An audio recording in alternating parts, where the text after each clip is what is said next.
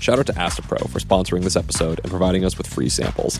If you feel like your allergies are having a comeback tour and you want relief quickly, you can try Astapro. Astapro delivers full prescription-strength indoor and outdoor allergy relief from nasal congestion, runny and itchy nose, and sneezing. And it starts working in just 30 minutes. Get fast-acting nasal allergy symptom relief with Astapro. Go to astaproallergy.com for a discount. That's ASTEPRO allergy.com. Use as directed for relief of nasal congestion, runny nose, sneezing, and itchy nose due to allergies.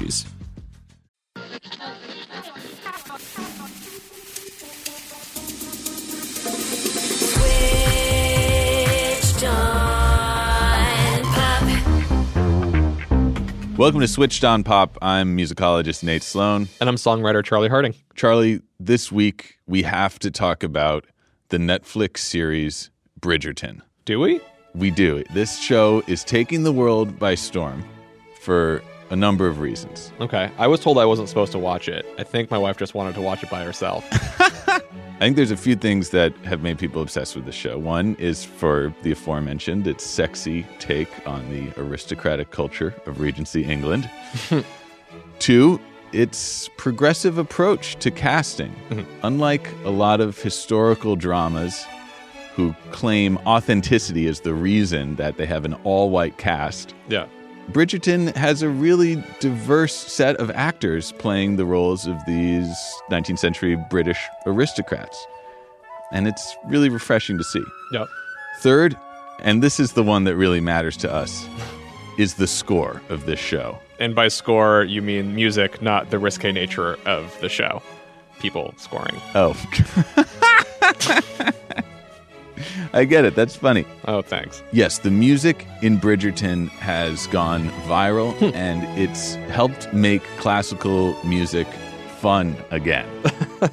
Okay, this is neat. I assume you have been going on a real deep dive into the classical score of Bridgerton then? Indeed I have, Charlie. I've had to watch certain scenes over and over and over again just to make sure I've really got the musical quality of them right. And I did watch at least the beginning of the show, and I was definitely compelled, and the music did bring me in as well. You're hooked. Oh, you're going to be binging the rest of it as soon as this conversation is over.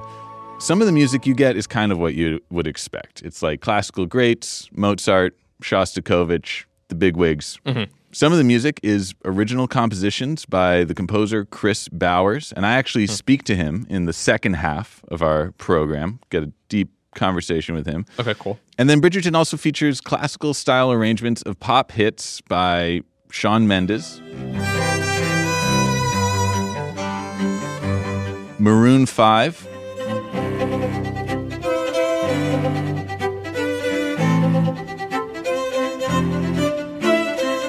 and Billie Eilish.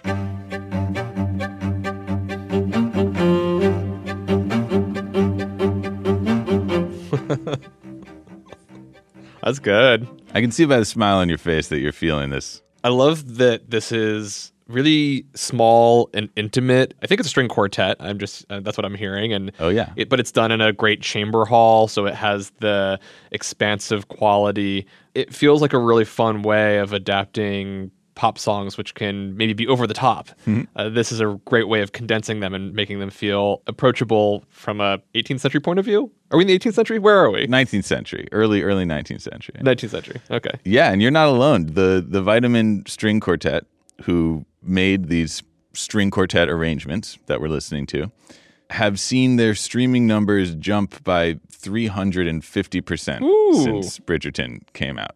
So clearly this classical pop music is resonating with people. It's connecting, yeah. And I, for one, love it because it reminds us that classical music, which I think we think of as maybe kind of stuffy and solemn now, right, was the pop music of its day. Yeah, right. It was sexy. It was scandalous. It was entertaining. Like, take an early scene in Bridgerton. It's where the show's two main characters first meet. Of course, that's Daphne Bridgerton and Simon, the Duke of Hastings. I don't need to tell you that, Charlie. They're in a grand ballroom. Everyone is dressed to the nines in the height of Regency fashion. There's bright, glittering chandeliers shining overhead. And the music, well, let's have a listen.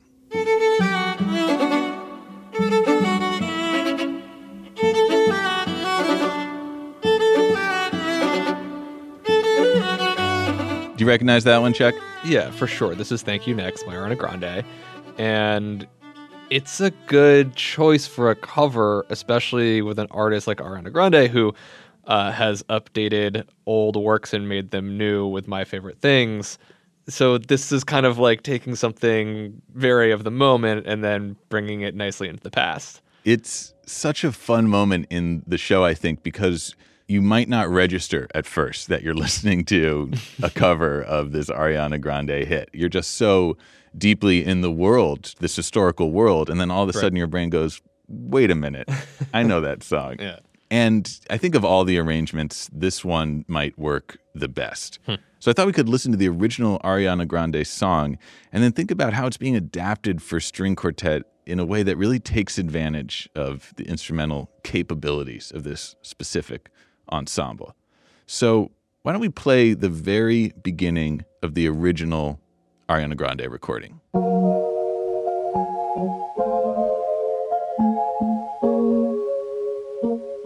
What are you hearing there? Sort of lo-fi electric piano. It's got this digital hissy bit crushy thing that's happening to it. So many of the sounds of contemporary pop music are electronic. That's right. Or they're manipulated by electronics in some way. Absolutely. So how do you take this purely acoustic form like the string quartet and capture that electronic hiss? You use the noisy bow sounds of a violin to create additional texture over just the individual pitches. That's what I would do. And that's exactly what the Vitamin String Quartet does.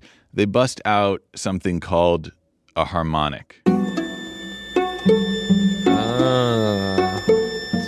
Very eerie, a little delicate.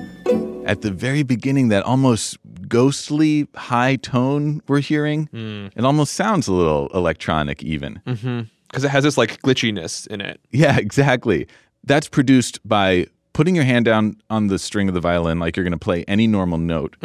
But then you lightly touch the string with your other finger, which kind of interrupts the tone. It sends it up into this like super high register. Technically, you're actually like changing the sine wave of the note and muting the fundamental tone, so you just hear the higher, softer overtones. What it does is create this effect that is kind of otherworldly and seems to bridge the very old world of the string quartet and the very new world of Ariana Grande. It also reminds me a little bit of Ariana's voice, because she's known for being able to pull off a whistle tone, the highest register, and it feels like it's almost a nod to her vocal abilities as well. I love that. Let's move into the first verse of the original Thank You Next. Thought I'd end up with Sean, but it wasn't a match. Wrote some songs about Ricky, now I listen and laugh. Even almost got married, and for Pete I'm so thankful. I'm listening to that and I'm like, wait, how do you recreate a beat drop with a string quartet? Yeah, you have this muted drumming in the background and then this very glidey 808 that's kind of going kind of all over the place. I don't know how you do that with a quartet. Let's see what the VSQ does.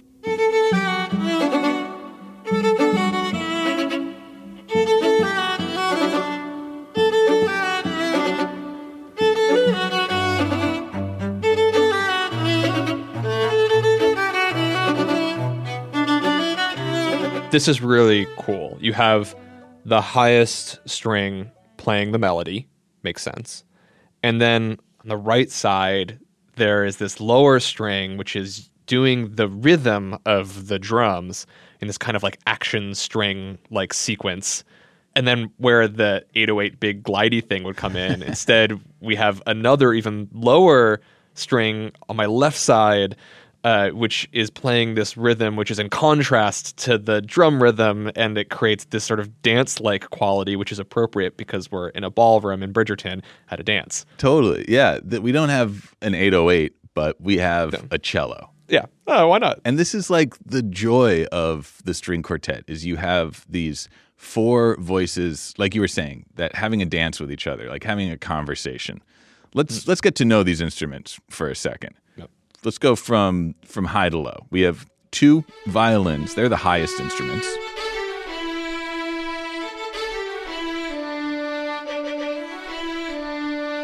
Then we have the viola. That's a little bit lower than the violin. And then we have the cello. This is the one you play, it stands up, you put your legs around it. Talk about erotic. I mean, what's so clever about the string quartet arrangement of Thank You Next is the way it cycles through all these different instrumental voices. Like in that first verse, we're listening to the violin, the highest instrument, playing Ariana Grande's vocal melody. But then when we move into the pre-chorus of the song, that melody gets passed to the next lowest instrument, the viola. It's kind of a subtle shift, but you can hear that a new instrument has taken up that vocal melody.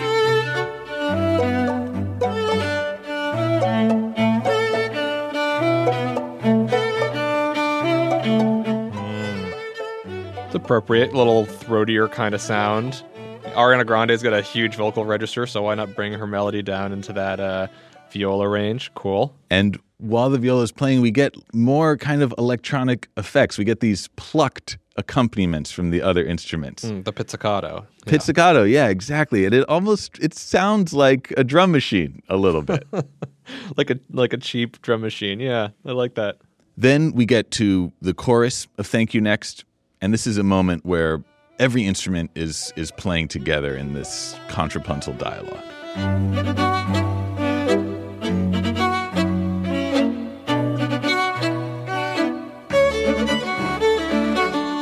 So sparse, but there's yet so much action happening at the same time. Surprisingly, it really lends itself to the kind of 19th century dances that you would be doing in Regency England. Are you for real? Yeah. All of a sudden, whereas the original Thank You Next is really good for like getting down on the dance floor, like just popping, locking, dropping it, juking, freaking, doing the spank, doing the bump, whatever moves you got, whatever suits your fancy.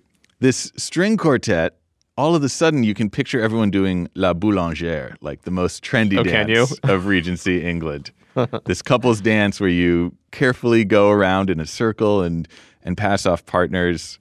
All we needed to do was just change the instrumentation a little bit. That's all we've done. We haven't really altered the melody of the song fundamentally. And all of a sudden, we're in 19th century England doing this couple's dance. It's kind of like as the voices in the quartet get passed from instrument to instrument, the dancer is also passed from person to person. Exactly. And there's one more instrument that hasn't really taken to the fore yet, and that's the cello. Cello. And the cello gets the second verse of this song.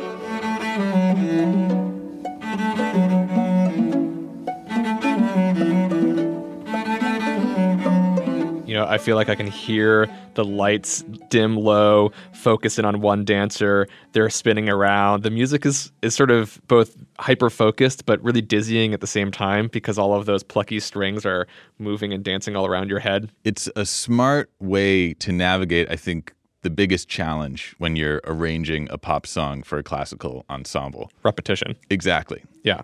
Something that is a value in popular music. You groove. Right. You want to hear the same thing over and over again. Yeah. In classical music, it doesn't you're going to get a little bored if it's just a violin playing that melody from beginning to end. I mean, I see what you're saying here because the melody is pretty reduced. In the verse, it's pretty simple.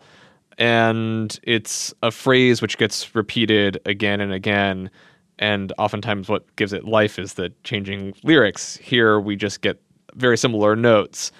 Someone like, I don't know, a Beethoven is going to take those little motifs and constantly stretch and change them and mutate them so that each individual moment that you hear those, you're going to get something unique. And you don't do that in pop music. Right. The melodic motifs generally stay pretty close and similar to the Platonic ideal of that melody. Like you said, this arrangement works really well in this scene.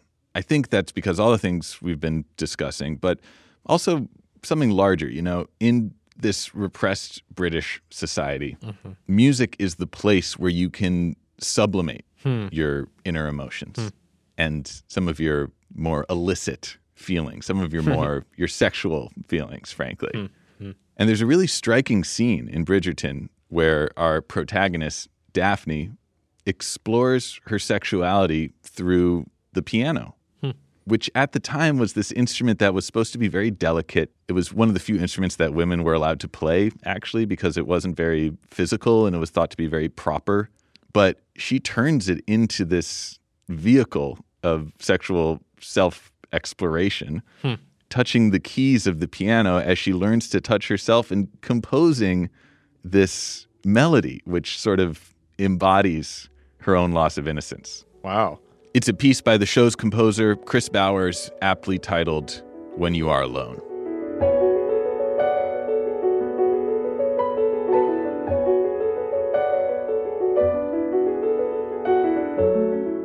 I like how the music has shifted from a sort of classical language to a much more romantic era language. Like you could see like Clara Schumann playing this on piano. It is big, it is rich, it is emotive. It doesn't have that restrained, limited quality that the earlier string quartet might have. Yeah, it's a reminder of how erotic classical music could be, how scandalous it could be. One of the key plot points in Bridgerton is that there's this gossip monger named Lady Whistledown. And she publishes these gossip columns, and she creates a stir because she names names in her pieces, which is just like Ariana Grande did, right? And Thank You Next. Right. Ariana and her co-writers weren't sure if they should be this brazen, including the names of her famous exes in this song. Big Sean, Pete Davidson, Right. Mac Miller. Right. But she did. And she created a stir, just like Lady Whistledown, if you will. Oh, the parallels. And just like Ariana Grande had relationship drama and put it into her music, so did these 19th century romantic composers. And you just mentioned Clara Schumann. She is one of the most incredible composers from this period. And she's really good at capturing this feeling of love that is denied. Unrequited love. Love that isn't fulfilled. She has a song called The Moon Rises Silently. And check out the final stanza, Charlie. It goes, "Down in the valley, the windows sparkle of my beloved's house, but I, in the darkness, gaze silently out into the world." That is dark. I feel like that could be a Lorde lyric on Melodrama or something. Totally. Total Lorde lyric.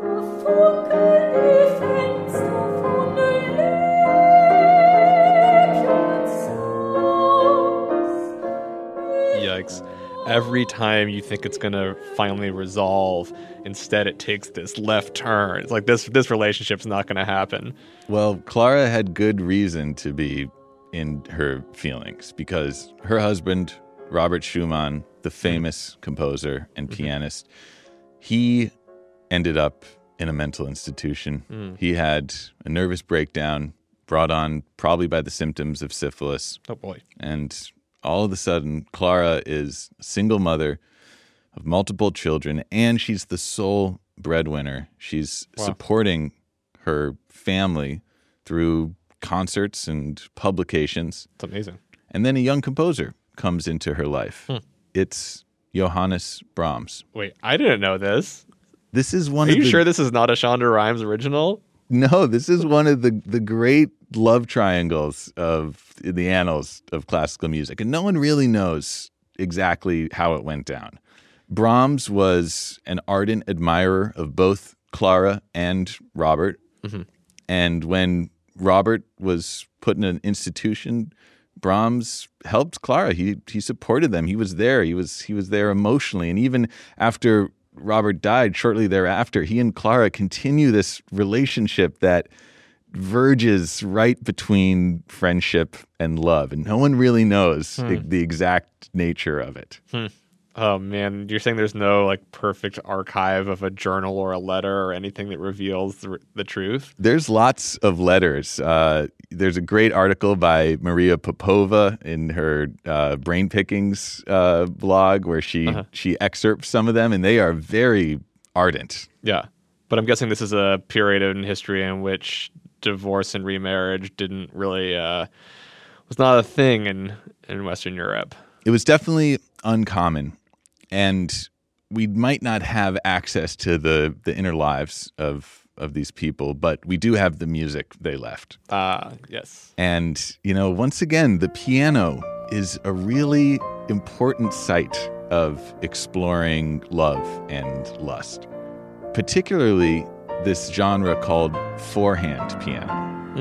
2 players on one piano? 2 players on one piano, exactly. And you can already imagine the erotic possibilities of this arrangement. And the author Adrian Daub has a whole book about the erotic politics of four-handed piano in the 19th century. It's called Four-Handed Monsters, and it's really fun. He writes about this arrangement that Brahms does of his Third Symphony for four-handed piano. Here's the original symphony.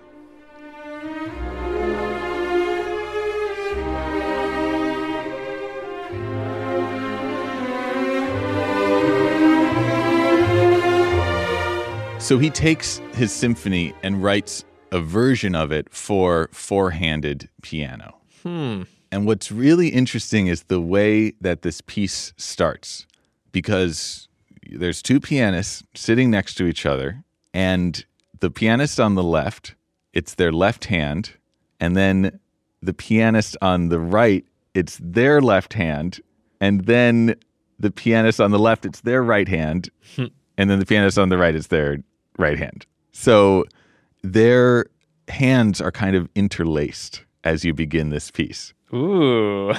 So if I was sitting next to you, if I was on the right, I would be tucking my left hand kind of beneath and betwixt your right hand in order to play this thing. I don't even know if this is necessary, but it sounds enticing.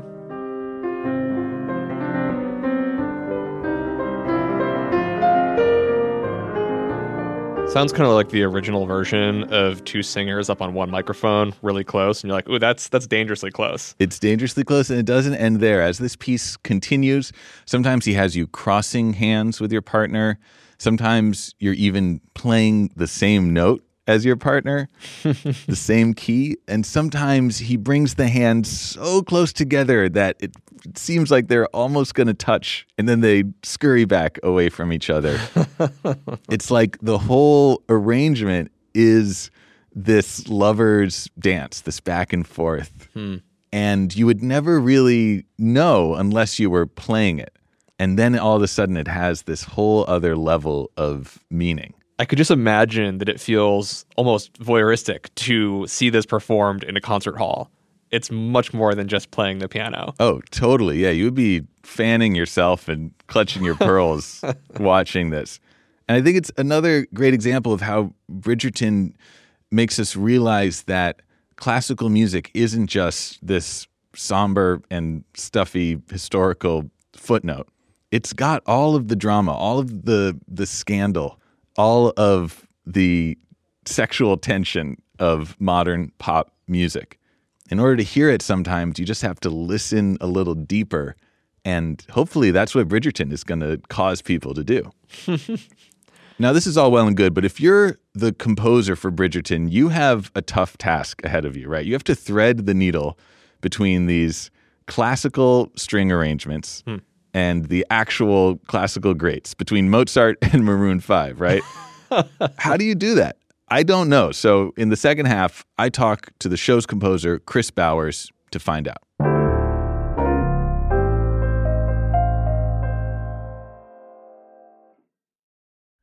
Shout out to Astapro for sponsoring this episode and providing us with free samples. If you have allergies, then I've got a familiar scenario for you. You wake up on a beautiful spring morning and peek outside to get a feel of that nice breeze, but then you start to feel a little tickle in your nostrils. That tickle is the spring air telling you to go be a hermit and avoid the outside because you'll soon be a sniffling, sneezing mess.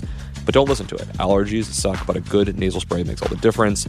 I personally learned that I suffer from adult onset allergies, and it's a real bummer, but a good allergy med makes all the difference for my ability to go out in the springtime to smell magnolias, my favorite flower. If you also want relief quickly to get back to breathing in the spring air, you can try Astapro. Astapro delivers full prescription strength indoor and outdoor allergy relief from nasal congestion, runny and itchy nose, and sneezing. And it starts working in just 30 minutes. Get fast-acting nasal allergy symptom relief with Astapro. Go to astaproallergy.com for a discount. That's ASTEPRO allergy.com. Use as directed for relief of nasal congestion, runny nose, sneezing, and itchy nose due to allergies.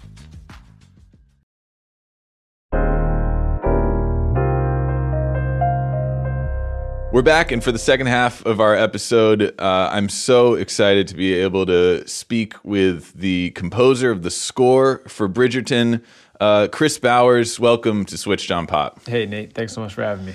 So maybe we can just go to the very beginning. You get this Bridgerton gig. How do the creators of the show describe this series to you? I think this is something like It's Not Your Mother's Regency television show, essentially.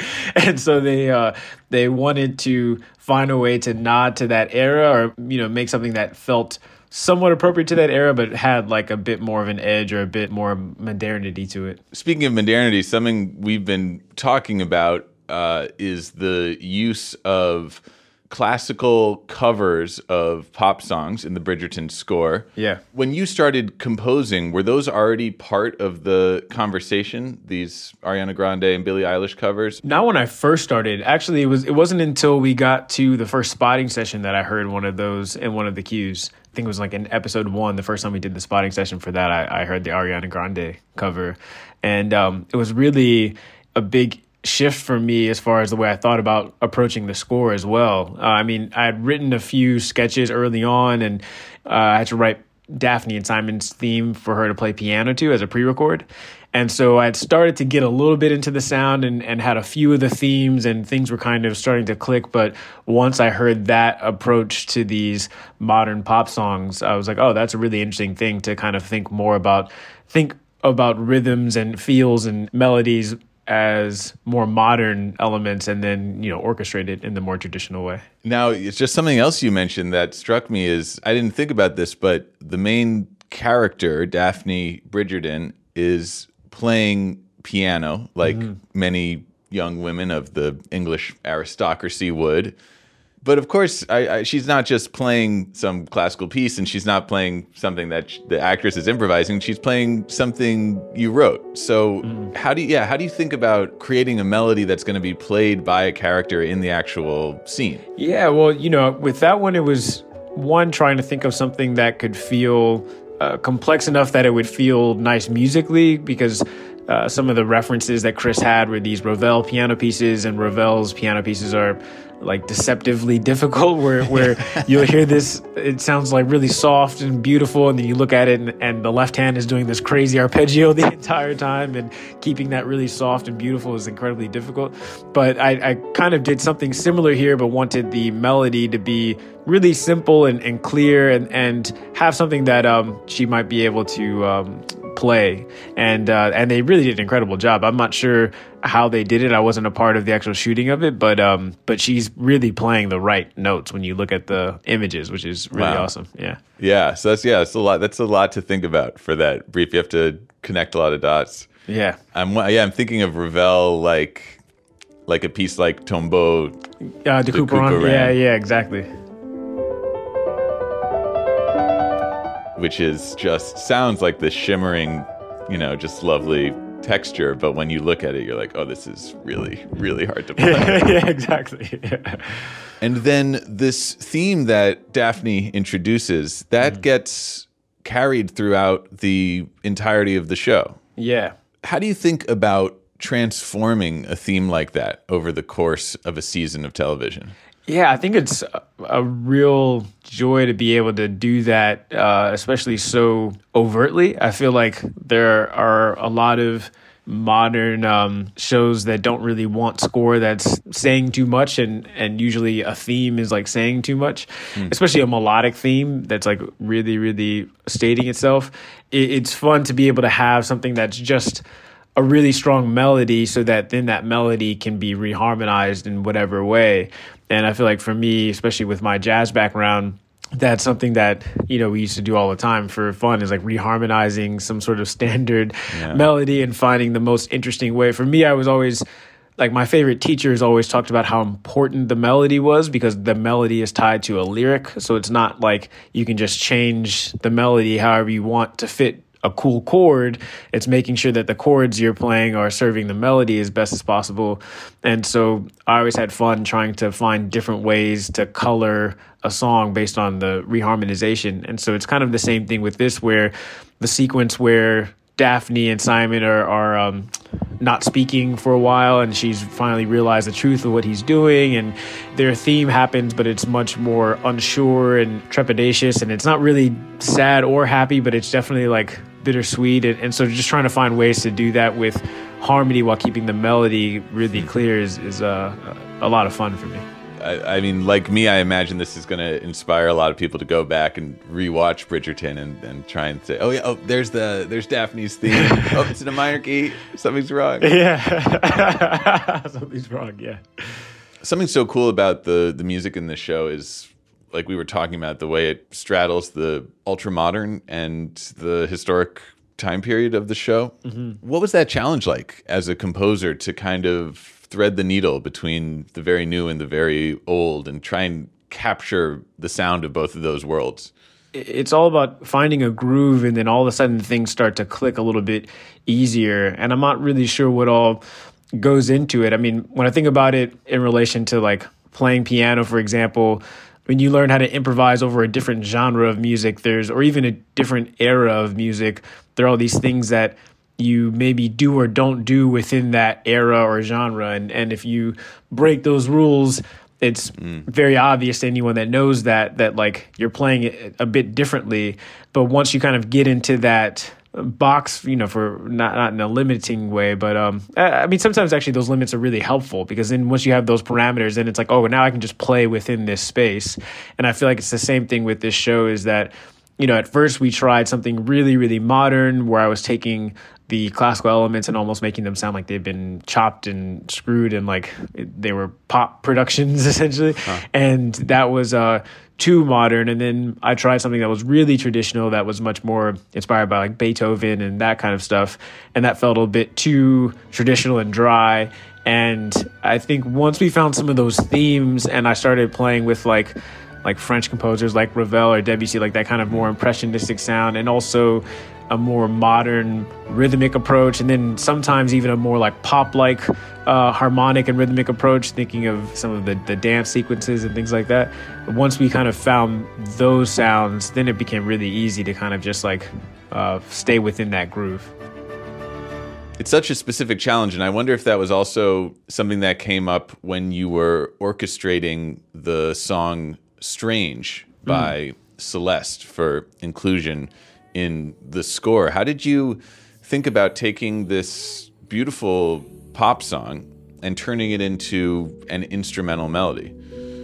Isn't it strange? I am still me. You are still you. In the same place.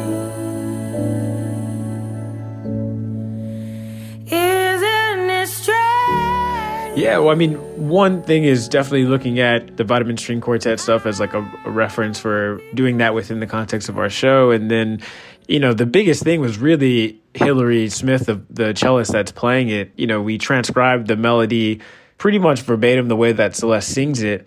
And some of those things don't necessarily translate when you're playing it on an instrument, because it's not the same as an actual voice.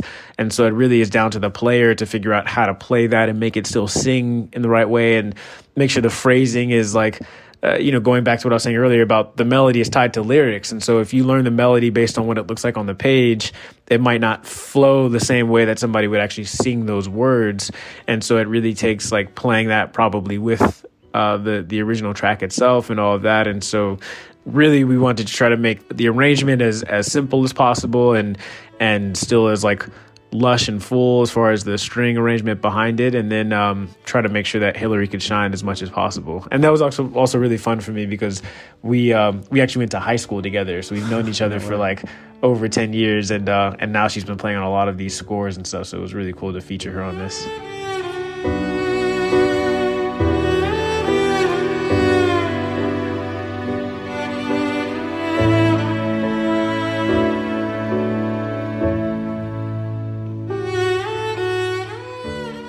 That is something that classical and pop have in common. It's as much about what the performer brings to their interpretation, even if they're not the songwriter.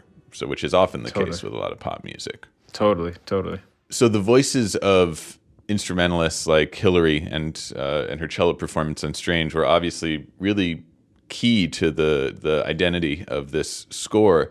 What was it like to create these recordings during a global pandemic? Yeah, it was pretty interesting. I think that's like the best word I can say. I mean, part of me wants to say tough, but it didn't feel that tough for me. I think that, there were parts of it that were like difficult as far as writing that much music in that short amount of time and all of that. But thinking about these musicians that are also recording it at home. So we had to record every musician separately in their home, and then we kind of piece it all together at the back end of it. But also, most of these musicians had to layer themselves a few times so that it could sound like a full orchestra. Usually we have a 3-hour session where everybody comes in and they just set up their instruments and play, and then they can leave. And with this, they have to be their own engineer. They have to send the files. They have to make sure that all of the tech and administrative side of the recording process is taken care of as well, which is very new for a lot of them. Also doing that during a pandemic with, whatever else might be happening in their lives or in their families and all of that. I was really just thankful primarily that, we had a team to be able to facilitate all of that and all of that stuff. So we kind of work out the kinks before we get into it. And then we would send them all of the music. And, my job is making sure that all of that stuff is as clear as possible for them so that they can play it all separately and we can easily put it back together. And then we give them a couple of days to do it so that based on whatever they have going on, they can kind of do it at their leisure. I'm just kind of stunned by the amount of coordination that goes into that, and it's blowing my mind to think when I'm watching that show and I'm hearing these lush, full orchestral arrangements that they're made up of people scattered, I don't know, all over the country, maybe performing in their living rooms and sending it to you. That's just wild. Yeah, pretty crazy.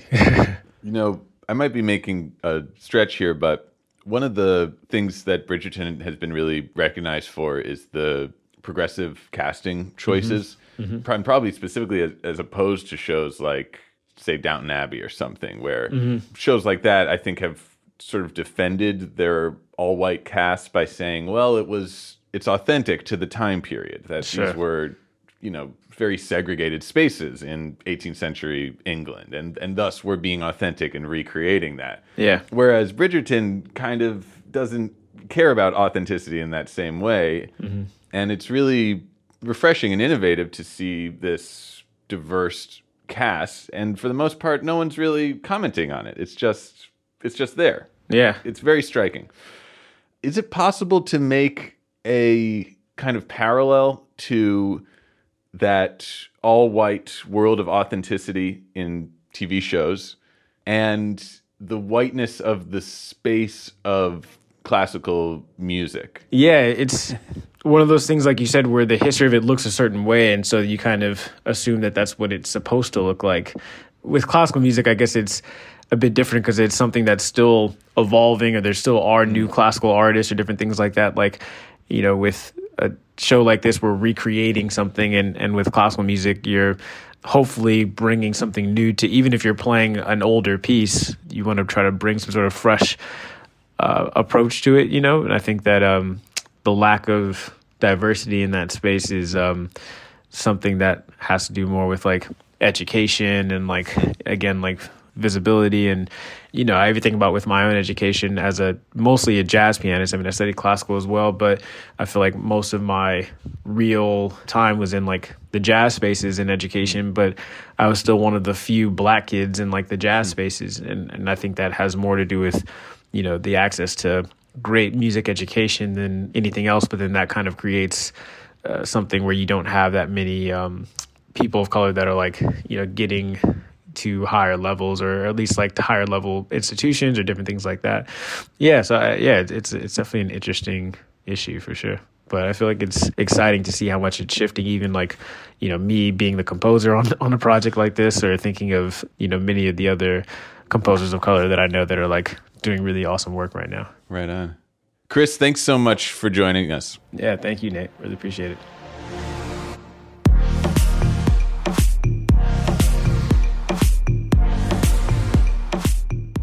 Switched on Pop is produced by Nate Sloan, Bridget Armstrong, and me, Charlie Harding. We're mixed, edited, and engineered by Brandon McFarland, and this week, Bill Lance.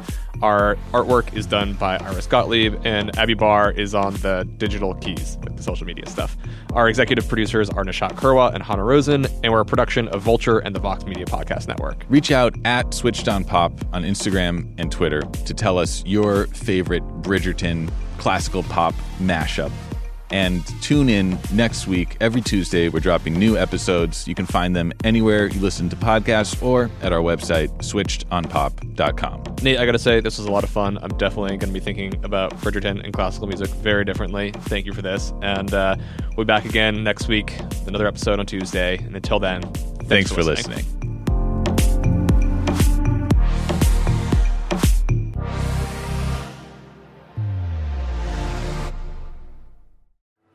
One final shout out to Astapro for sponsoring this episode and providing us with free samples. You know what's a terrible question? What's your favorite part of having nasal allergies? I don't know. Absolutely nothing.